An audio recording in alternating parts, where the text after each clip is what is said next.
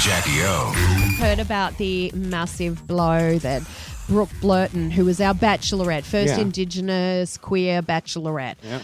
Big momentous series for her. What's happened? She's not with that guy anymore? She's definitely with him, but she took to Instagram because, on Bachelorette, she then had her best friend, Abby Chatfield, go on the last show, and you know how they bring in their best mates? Yes. Well, Abby was one of those people, and we sort of touched on it when Brooke came in here. We were like, oh, yeah, we've heard you've unfollowed Abby because she's dating one of the contestants that was in your season. That's right, the new boyfriend of... Yeah. And anyway, she was sort of like dignified about it and didn't say too much, but now she has. So she took to Instagram yesterday, did a big long thing where she basically said thanks to everyone for their support. With the loss of her sister, she's still grieving that, so she's going to be off social media. But, she said that I hate to bring it up, but personally and mentally, I've been disrupted by all the crap that came with finale week.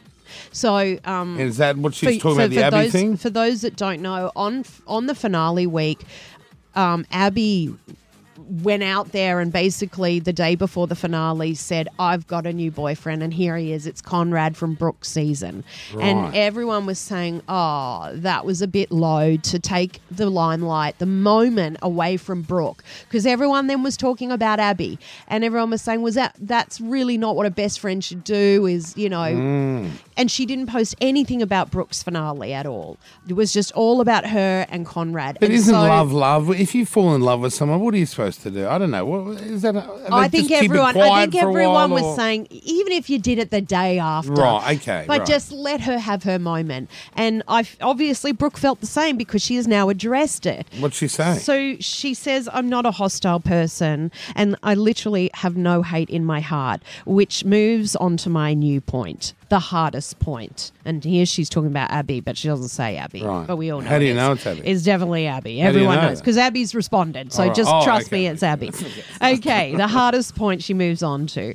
For that to be tainted once again by my best friend, or what I thought was a close friend, and two, by another white woman displaying what white privilege looks like, and three, a very clear display of narcissism. So she's basically calling Abby a narcissistic, not very good friend who is, has white privilege and isn't understanding how important that moment was for Brooke to be representing the Aboriginal community in that moment. And then she goes on to say that it's hurt her, literally pains her. She's reached out to this person to resolve the conflict, and then ends it with, you guys asked for my comment, there it is, now go give them more airtime, which is exactly what this is about.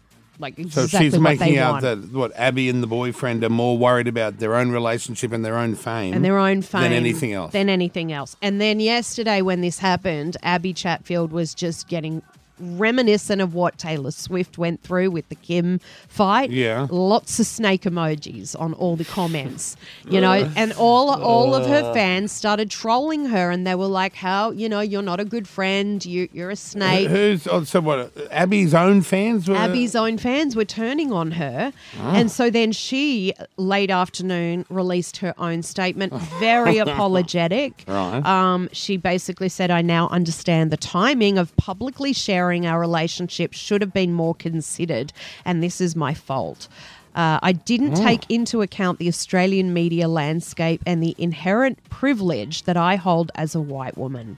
In future, this will be at the forefront of my mind, and I will continue to listen to and amplify minority communities and endeavour to learn. I'm sorry. This has turned into a race thing somehow rather than just a couple of chicks rooting blokes.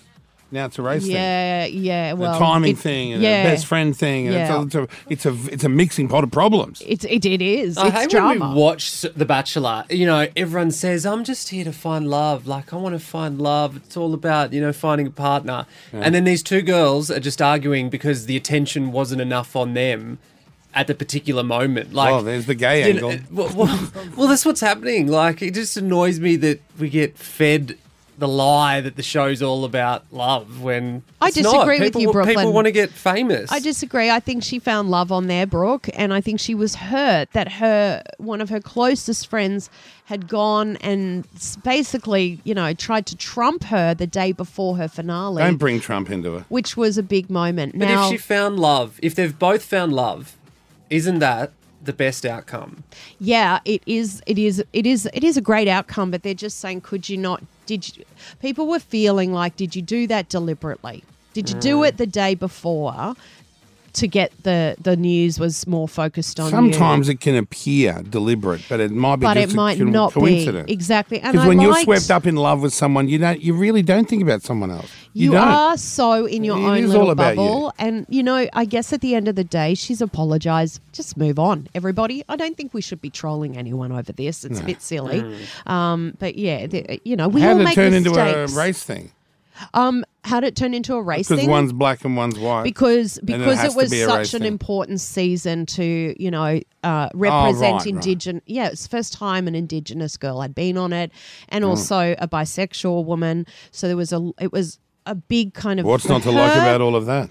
Momentous time. Brooke is great. She's amazing. When she came in, she's like the sweetest person. She is a sweetie. And really genuine. And I love her, and I love Abby. And it's a shame that it's gotten so high school. We should put a jelly wrestling tournament together and I don't battle think it they'll out be once keen and for for that. all. I don't think they'll be topless keen. jelly wrestling.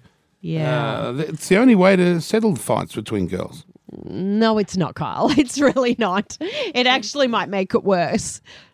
I can't see how that would be a bad thing. I really can't.